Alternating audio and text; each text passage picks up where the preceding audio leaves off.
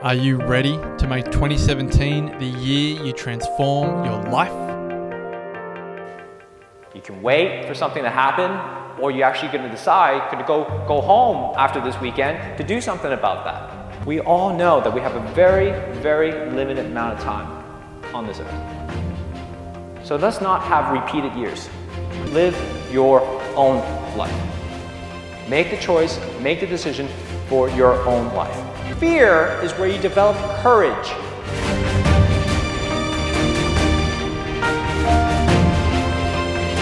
There's a moment going, holy crap, all right, I'm gonna do this now.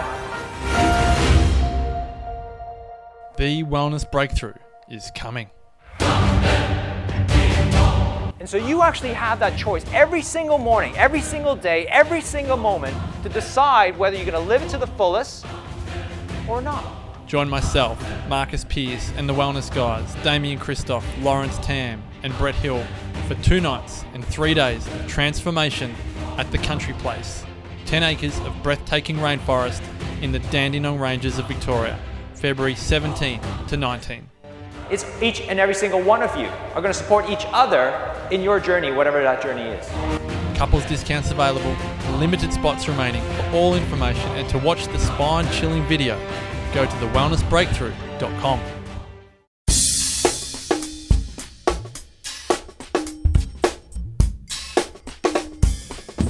TheWellnessCouch.com, streaming wellness into your lives. Sit back, light the fire, kick your shoes off, because it's time for That Paleo Show with your favourite caveman, Brett Hill. Welcome to That Paleo Show, making the paleo lifestyle easy and accessible for everyone. I'm Brett Hill, and this week I'm joined by Brad Kearns. He's from California, and he's a noted speaker, author, and coach in the health and fitness world over the last 2 decades. He's had a 9-year career as a triathlete. His highlights include a streak of 7 victories in a row, a World Duathlon Series Championship, and 2 National Triathlon Championships, so he really knows what he's doing. He currently works with Mark Sisson from Mark's Primal Blueprint. He's president of Primal Blueprint Publishing. He helped develop the Primal Health Coach Certification Program and has delivered nearly 30 primal lifestyle seminars across the USA. This man really knows what he's talking about. He also co-authored the book Primal Endurance with Mark Sisson, which was released this year, which is an awesome approach to endurance exercise, but doing it from a primal platform, which I love. So I can't wait to chat to this man. I've got so many questions I want to ask. Welcome to the show, Brad Kearns. G'day, all you listeners. I'm glad to be here from the United States of America. Welcome to the show, mate. It's so good to have you on board. We've been chatting backwards and forwards over email, and I'm really excited to hear the information you're going to share with everyone. So tell us a bit about your background, Brad. It's really interesting. Started out in triathlons, which I believe was similar to Mark Sisson. At what stage along that journey did you get into primal exercise and primal eating as well? Unfortunately, I'm sorry to say, many years after I retired from triathlon racing, and I had a nice career in the late 80s and early 90s.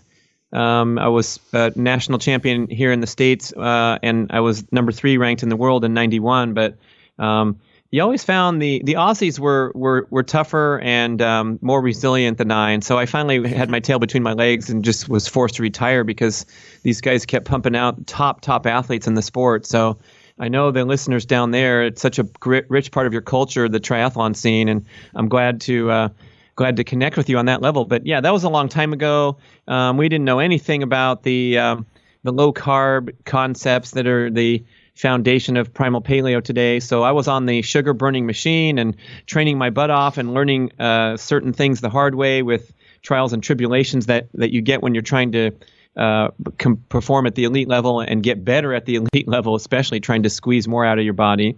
And I put a lot of that in the Primal Endurance book, the lessons that I learned, such as slowing down and emphasizing aerobic pace to enable yourself to go faster in a race and in a highly anaerobic competitive competition. So, these things are great to reflect on. And now when you have the wonderful momentum around primal paleo eating and the realization that a relatively low carbohydrate lifestyle is going to be far more healthy than the conventional wisdom's grain-based, high sugar, high carbohydrate diet. Now today's athlete can really benefit from the foundation that has been laid by the old timers like me and the progression of thought and science. And, now we're looking today at, the ability to push yourself and challenge yourself with competitive goals, endurance goals, whatever it is, CrossFit, strength, performance goals, but do it in such a way that supports your health, that doesn't break you down, that stays away from all the pitfalls and the setbacks that occur when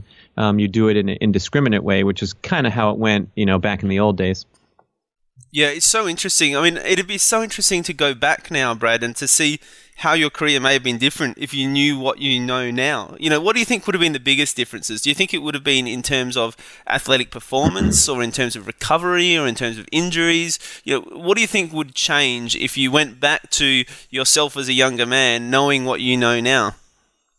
Yeah, that's a great question, and I bet everybody can do that with all areas of life. And probably the number one thing that I would have changed, or knowing what I know now, is I would have put my first prize check of $1,000 into Apple stock in 1986, and now I'd have like 54,700,000. I don't know, but looking back is one thing that's kind of interesting to think about today, and this is coming from Dr. Phil Maffetone advancing this idea that he says you never need to exceed 90% of max heart rate in training. And that's quite a bit below. I mean, that's 20 beats below your max. And so I reflect back to all those workouts where in the name of, peak competitive development and developing my mindset and my competitive resiliency, we pushed ourselves to the wall, mate. I mean, we went all out and, left it out there on the training course or in the swimming pool or the running track. And we thought, wow, that was such a hard workout that now the race is going to be a piece of cake and I'm so much of a tougher person now and I'm more confident. But really, the stress impact of these high maximum intensity workouts possibly is not worth the return on investment. And what you get is that you get that buzz of pleasure, endorphin-like hormones when you finish a super hard effort, but it's a sincere stress to the body that takes a lot of time to recover from and rebound from. And we know that these workouts are effective. You can look at all the science showing that, high intensity interval training will deliver, huge gains in strength, power, endurance, body composition, all that things in only 6 weeks and all that kind of stuff. But I think we sometimes forget about, the stress cost of all the things you do in life, not just training. So, when I worked my 11 years of 70 hours a week to make partner in the law firm, was it worth it? And what would you do differently? And some people might look back and answer, gee, maybe I should have protected my health so that now I don't have to, battle with the accelerated decline of aging caused by, the cavalier approach in my younger years. And so same thing as an athlete. Like maybe if I just dialed it back a little bit at every workout, it's possibly could have led to improved competitive performance. Because here's the thing in competition, when the what was the Aussie saying that they like to say? The bullshit stops when the flag drops. So when the flag drops to start the race, that's when all the talking and the posturing goes away, and you just go out there and you compete. And anybody in a competitive setting is going to get that surge of energy and intensity and focus that causes you to bring out your best performance. And so we don't really need to train our brains to be tough competitors. It's already in there deep inside. And if you take care of your body and take care of your spirit and don't push yourself at times when you're not really supposed to push yourself and you'd rather rest, those are kind of things that could lead to becoming the most, tough, intense competitor of them all because you're kind of babying yourself the rest of the time. That's so interesting, Brad, and it flies in the face of what we've been told for so long, and really stuff that we even still hear. We interviewed just a couple of years ago a trainer who trains Australian rules footballers, and his approach was, well, people can go harder and further than they think they can, and you just need to push them and show them that they can go further than they think they can, and they were really they were really pushing people beyond those boundaries. And, the interesting thing about that is that it's actually someone from my football team, and over the last 2 years, they haven't done so well, and they haven't been performing that well, and they have had a spate of injuries amongst the team. So it that's what jumped into my head as you're talking about that, Brad, and I find that really interesting. And, I know for myself, as I was saying off air, I've been doing CrossFit at the moment. And, it seems many of the people doing CrossFit will do that 5, even 6 days a week. And I've found for myself that, if I try and do 5 or 6 days a week, then I do tend to get into that adrenal fatigue. I get run down, I get tired, I struggle. Physically and mentally, whereas if I do maybe 3 times a week and I give myself that opportunity to rest and recover in between, and maybe on the weekend do something that's a little bit slower with the kids, whether that's going for a walk or a hike or a swim or a paddle on the kayak or something like that, then that that resting in between and that variety in terms of the exercise, I seem to do a lot better and avoid that stress that I think you're talking about. Is that the sort of stuff we're talking about, Brad? We just need to dial it back a little bit, focus on, I guess, quality over quantity, and focus on not burning ourselves out? Oh, for sure. And it's 99.7% of the listeners. Sorry for about those 3 people I left out, but everyone knows this and can nod their head so quickly. And then we look at real life and how we're actually behaving. And many times we behave in a manner that's incongruent with our stated goals and values and beliefs. So we all know that overtraining's stupid and that you're a dumbass for going in there with a sore shoulder or a sore throat and pushing yourself to one more workout. But it just kind of happens, and it's very common that the highly motivated, goal-oriented, driven athlete makes that mistake of overuse and overdoing it and overstress. And again, back to the first thing I said about it is, we get that adrenaline buzz and that endorphin buzz after, and it feels good to accomplish something and to check the box off on your list that says, yet again, I attended the morning workout and I kicked butt and I put my name up on the board. But if you're doing, whatever you relate 5 to 6 CrossFit workouts a week, or putting in, an excessive amount of miles as an endurance athlete, by definition, you're performing in a mediocre manner, where none of those workouts are terribly impressive because you're too tired to achieve a peak performance and you haven't recovered from the previous time where you pushed yourself pretty hard. So you're kind of going into this black hole where you're getting the work done and you're putting in the blanks into your training log and the hours on your schedule, but you're not really you're kind of departing from the idea of peak competitive performance and all that entails. And again, instead, you're just becoming, athletics or fitness is becoming just another outlet for obsessive compulsive behavior tendencies. Yeah, it's fascinating. I was laughing as you were saying that because, I literally went to CrossFit this morning. And as you do when you've been to CrossFit, I posted it on social media that I'd been to CrossFit and posted it up. So I'm guilty of doing exactly what you're talking about there, I reckon, Brad. But I did all right this morning, so I was pretty happy about it. Now, mate, one of the things you mentioned earlier was you talked about getting people to slow down to go faster when it comes to triathlons. Now, that really sparked my interest because, consistently we get told that if you want to get faster at your triathlons, or in my case, people talking about running longer distances, whether that's half marathons or marathons or whatever that is, people say, well, if you want to get faster at running your marathon, then you need to work on doing some more speed work. You need to work on running at a higher speed and getting used to doing that so that you can translate that speed into your half marathon or marathon or triathlon or whatever it happens to be. And it seems to me that maybe you're suggesting that might not be the case, or is there still a place for that sort of training, Brad? I guess there's a place if you're on the Olympic team, right? And if you're not on the Olympic team and you're not running, 2 hours 8 or better, it's not going to be really a relevant thing to discuss your speed, because we're going out to the marathons and we're seeing people run, an exceptional performance is 3 hours, which is jogging. It's 7-minute pace, whatever.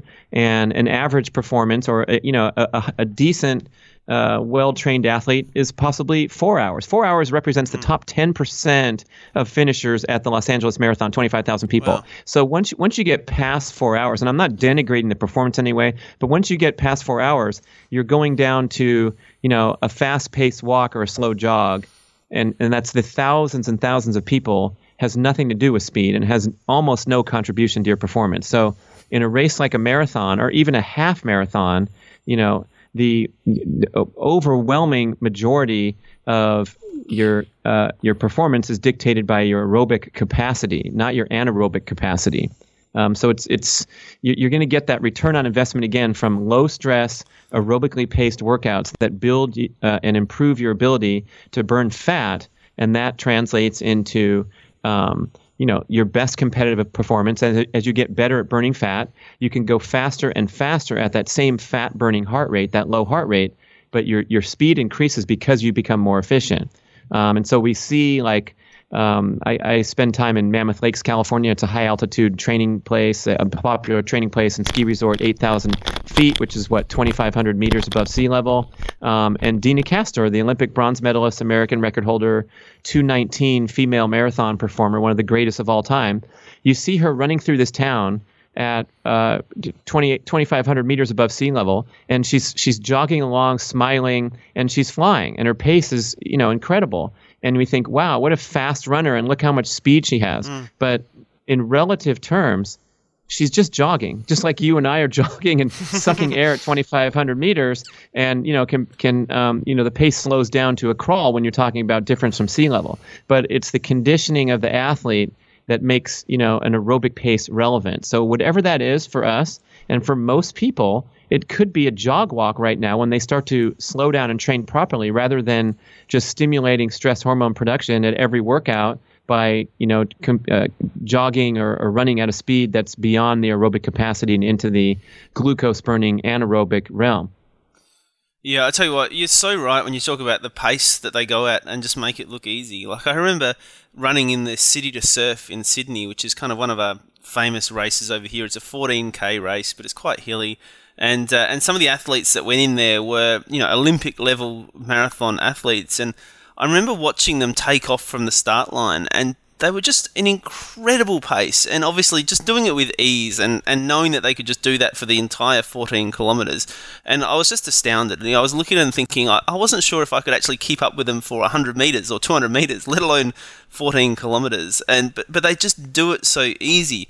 So, Brad, give us an idea of what this looks like. So what's a training week look like for someone who you would coach to be doing one of these endurance events, whether that be a marathon or a triathlon or something like that? What sort of work are they doing, and how many times a week, and how intense and how hard, all those sort of things? So let's say you set a goal and you're brand new and you're trying to do like a 13.1 mile run. Maybe you've done some shorter ones and you've set an endurance goal. And so you have this big focus that 6 months time you're going to be on the starting line for a marathon, and you wonder if you can do it. So you go out there and you start burning a ton of energy, putting in as much training as you can until you get injured, sick, or burnt out, which you likely will with an indiscriminate approach. So the first thing to realize is that endurance training should be enjoyable, and it should be energizing and nourishing and helping balance your life and give you a balance to your possibly busy indoor dominant lifestyle. So the concept of struggling and suffering in the name of race preparation is completely whacked. It's completely off base. But the average recreational participant gets this perception because of flawed conventional and cultural values. So even the elite athletes who are training very, very hard, the legend athletes of your country, like McKinley Jones, the great Olympic and world champion and Ironman champion triathlete, and Greg Welch and all those old timers on the triathlon scene, they universally enjoyed their endurance lifestyle, enjoyed all their workouts. They worked very, very hard and spent all day training in many cases, through a very rigorous training regimen, but it was never a struggle or suffer fest. And so on those days when, and I'm referencing myself, I had to learn this the hard way, when I woke up with a sore throat throughout my career as a competitive runner in the school years and then on the professional circuit, it took me a long time to realize that when I woke up with a sore throat as an elite athlete, my job was to unplug the alarm clock and go back to sleep and ride it out and watch videos in bed and, have that luxury that I did when I was an athlete to not have other responsibilities. But, as a recreational athlete, if there's anything disturbed with your health or even your mood, your stress level, your energy level, you recalibrate your workout ideas to align with the other stress patterns in your life. So you hear people all the time say, yep, only 7 more weeks of my training program, MME is the spelling of that word, until I have the race. And so I'm really suffering now. I can't socialize and I'm so exhausted. And this is just a common refrain that this is what it's supposed to be like. And it's absolutely not that way, even for those at the elite level who are putting their heart and soul into it and competing for, for money rather than fun and games. So that's the first thing, is that if you're suffering, struggling, stressed about your training, you definitely want to recalibrate your approach to where it's fun, it fits in with your lifestyle and all those things.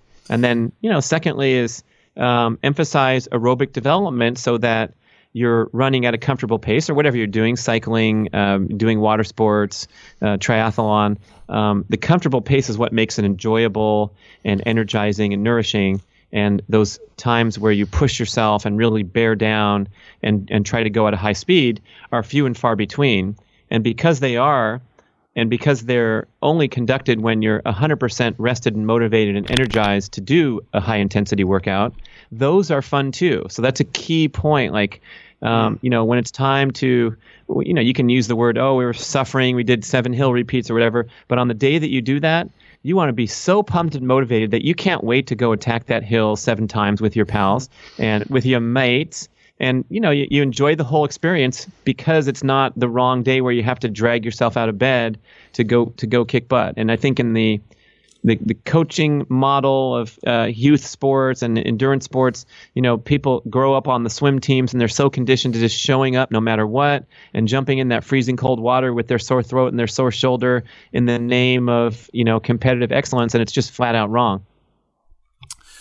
I love it, mate. I love it. So, I guess the challenge we've got then is we're talking about, making sure you get enough rest, not going too hard, not pushing yourself too far. And for some people, they are doing exactly that. They're pushing themselves beyond, they're getting themselves into adrenal fatigue.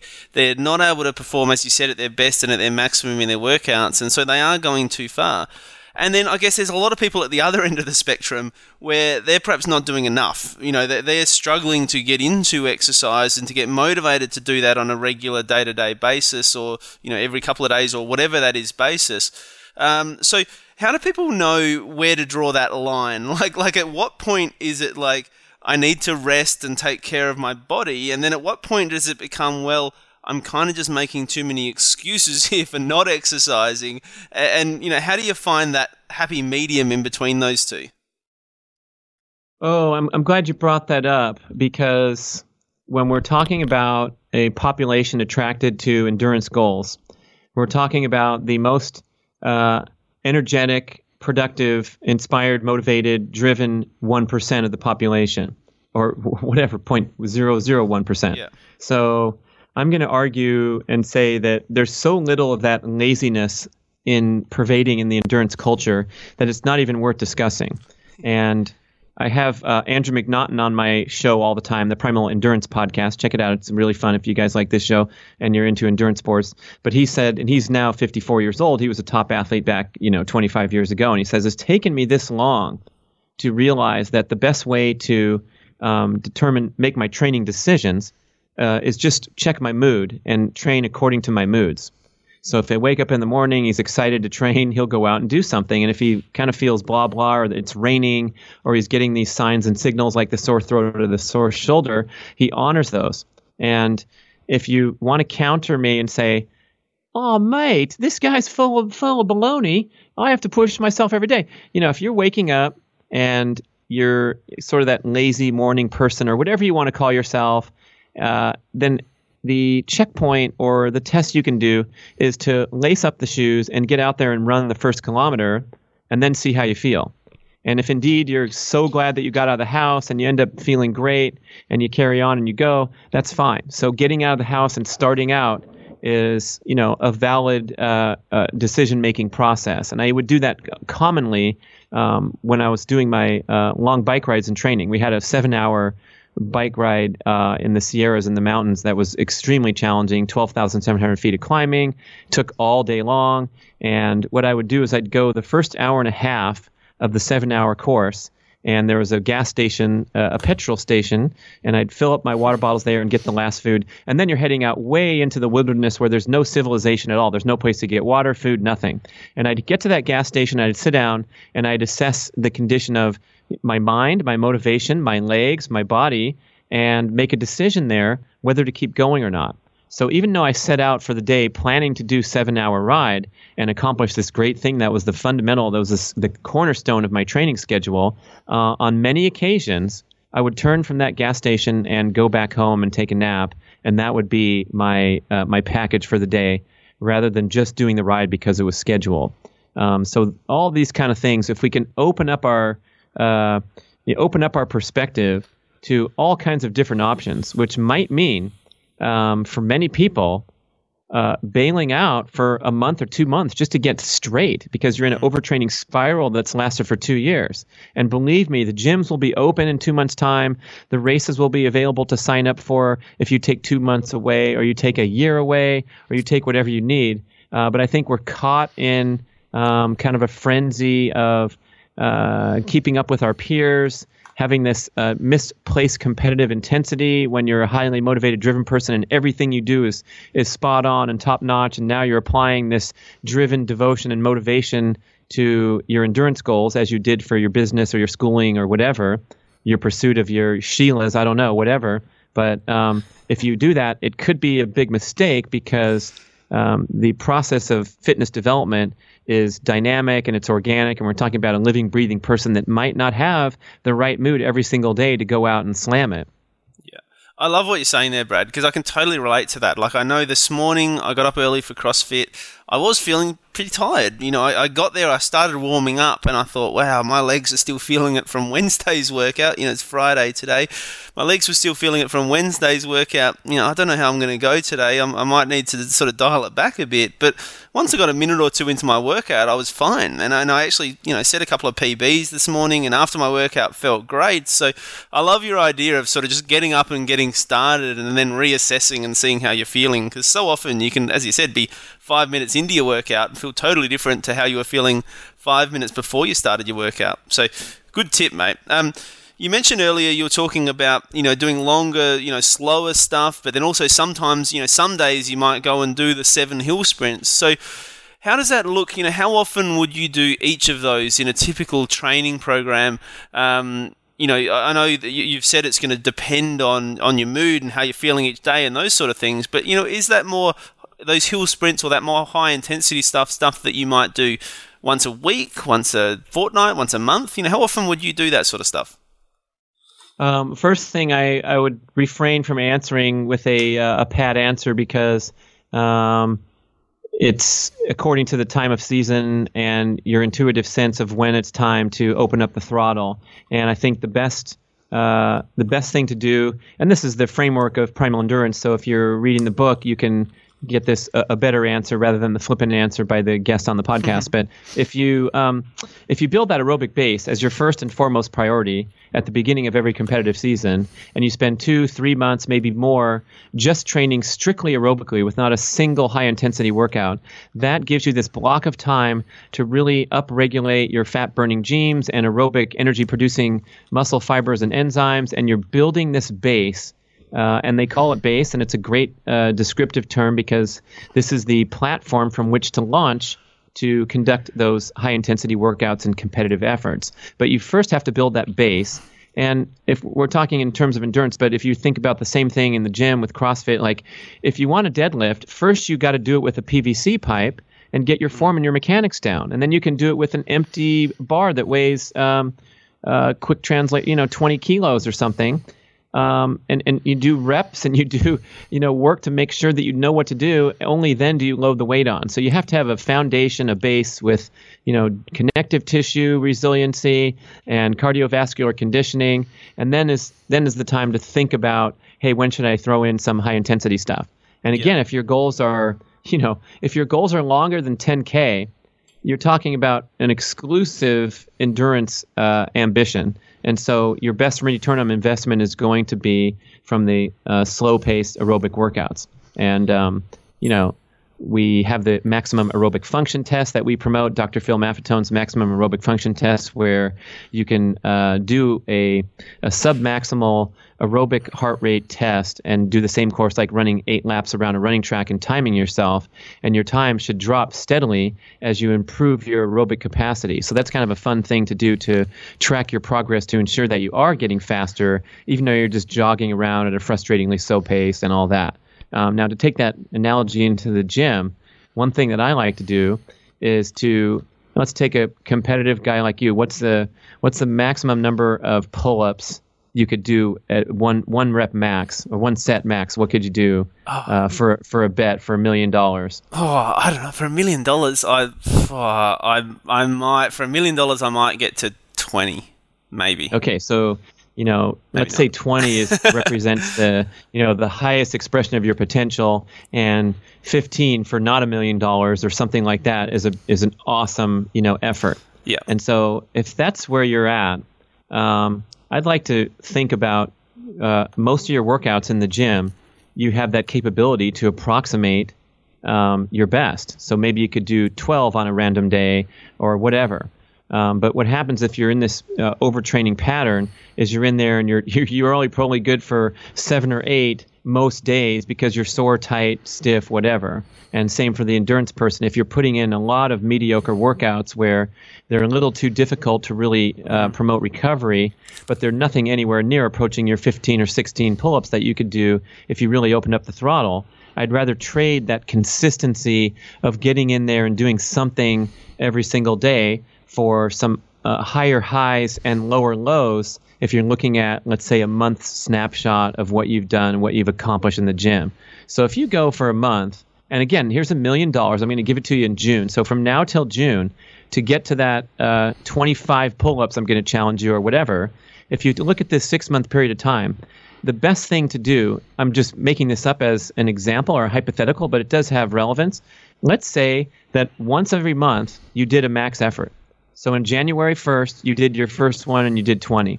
And your arms were sore for 3 days, and it was just way out blowing the gasket out.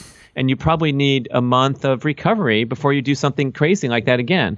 But if you did that in February, March, April, and May, you're going to get up to 25 and you're going to collect the money.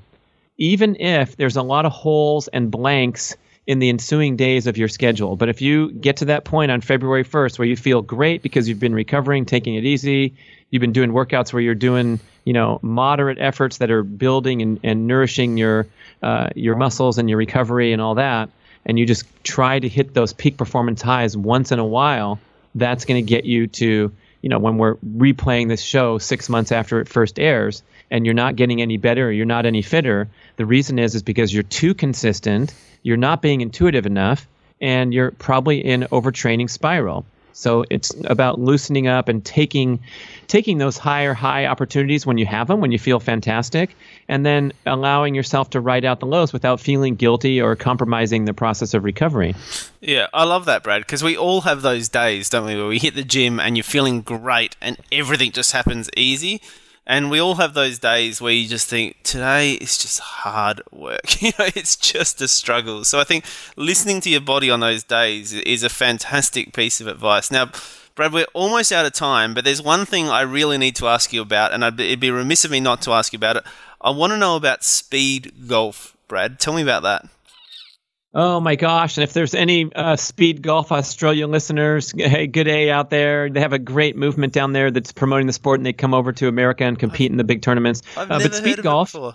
Yeah, I know. It's pretty obscure, but if you're an endurance athlete and you like golf, oh my gosh, I think it's the greatest sport in the world. I appreciate you asking me. But it is a competition where you play in a golf tournament and you count your score and you count the number of minutes you spend on the course playing your round. So it's a combination of score and speed. So example, if you go out there and shoot an 80 and it takes you 40 minutes to complete the course, your speed golf score is 120. So it's not about just racing around like crazy with one club and hockey pucking the ball and making a 10 on every hole. The strokes are very valuable, and you play faster when you're shooting a better score anyway. So there's a lot of strategy. And it's kind of like in the Winter Olympics biathlon where they're skiing, and then they have to stop and shoot at the target. And if they miss, they have to ski farther. So it's that kind of thing where there's a reward for scoring well. But you also can't dilly-dally around because you're wasting too much time, and they're counting your clock too. Yeah, it looks like lots of fun. I got to say, I looked at one of the world record holders, or one of the top speed golf athletes, and he was talking about his score being something like 115, and I thought, well, that's actually less than my golf score I shot last time I played. I play golf about once a year, so I'd be adding my time on top of that, and I'd be behind before I even started adding my time. So it's a pretty impressive effort, and it did look like lots of fun. I can imagine it being pretty enjoyable to play golf in that way. So I had to ask you about it. It seemed pretty cool, Brad. Now, we are out of time, Brad. So, people are going to want to find out heaps more about you. Particularly people who are into endurance are going to want to know more detail about your approach and how they go about doing it. So, as you said, they can check you out on your Primal Endurance podcast. They can get your book, Primal Endurance, which was co-written by yourself and Mark Sisson, which is amazing.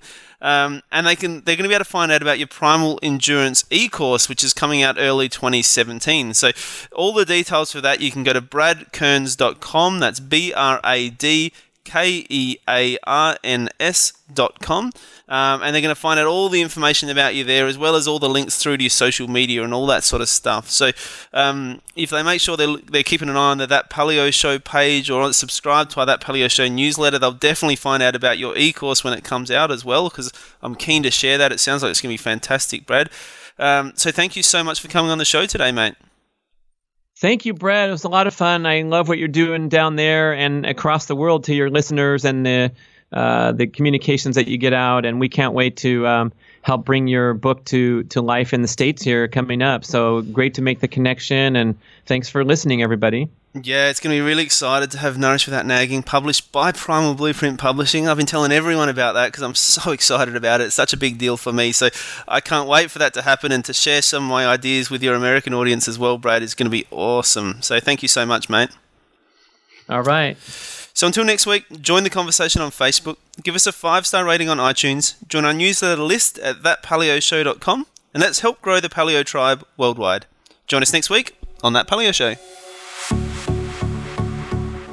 This has been a production of TheWellnessCouch.com. Check us out on Facebook and join in the conversation on Facebook.com/TheWellnessCouch. Subscribe to each show on iTunes and check us out on Twitter. The Wellness Couch, streaming wellness into your lives. Whilst the Wellness Couch presenter endeavor to provide accurate and helpful information to their listeners, these podcasts cannot take into account individual circumstances and are not intended to be a substitute for health and medical advice from a qualified health professional. You should always seek the advice of a qualified health professional before acting on any of the information provided by any of the Wellness Couch podcasts.